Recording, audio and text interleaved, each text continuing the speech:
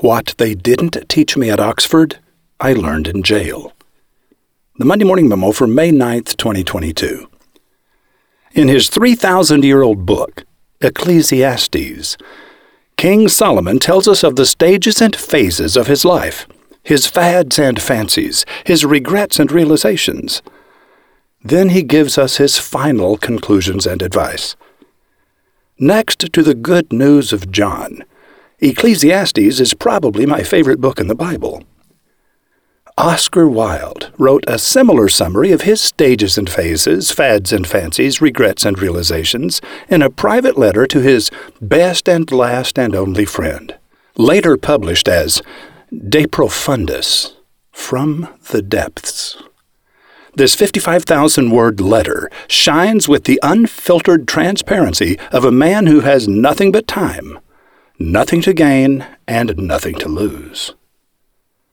Indy Beagle shared a couple of passages from De Profundis in last week's Rabbit Hole. After receiving several happy emails from his rabbit holers, Indy suggested that I give Oscar's story a wider frame and take you on a deeper dive. Grab your scuba gear. As a young man, Oscar fell in love with a woman who dumped him to marry his more conservative childhood friend, Bram Stoker. So Oscar married another young woman who bore him two fine sons.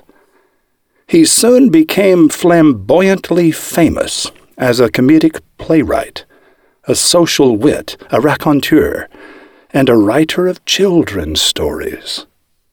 Oscar Wilde was like Coca-Cola. He was everywhere.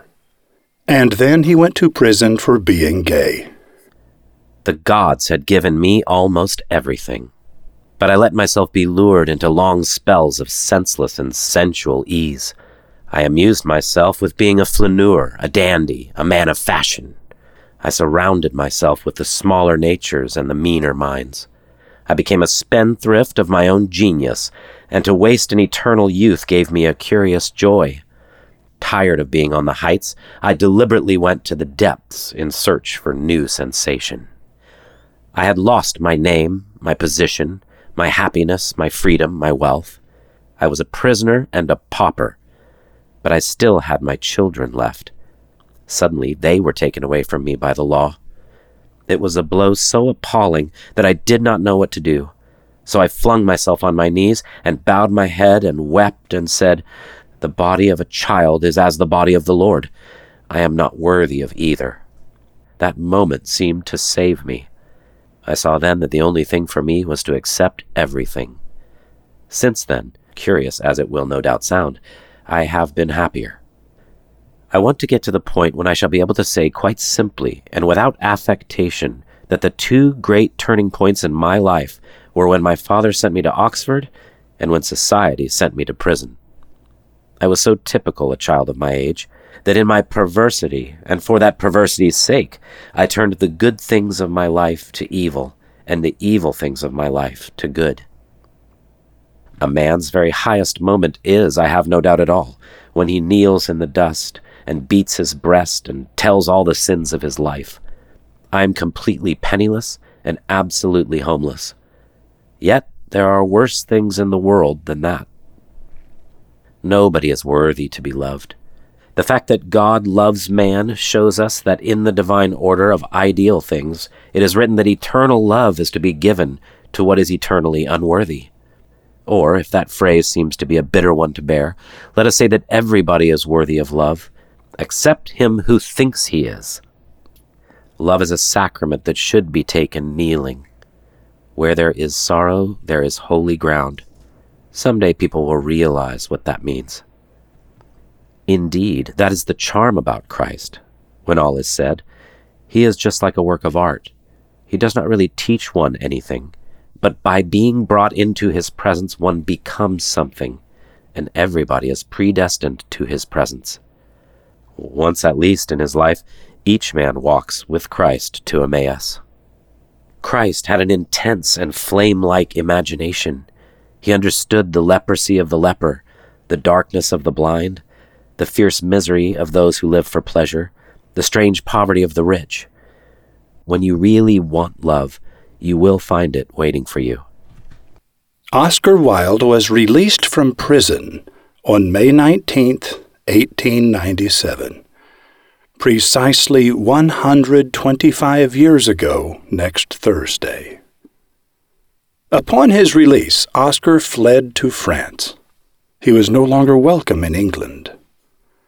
There is a strangely prophetic passage in De Profundis when Oscar says, Many men, on their release, carry their prison about with them into the air, and hide it as a secret disgrace in their hearts, and at length, like poor poisoned things, creep into some hole and die.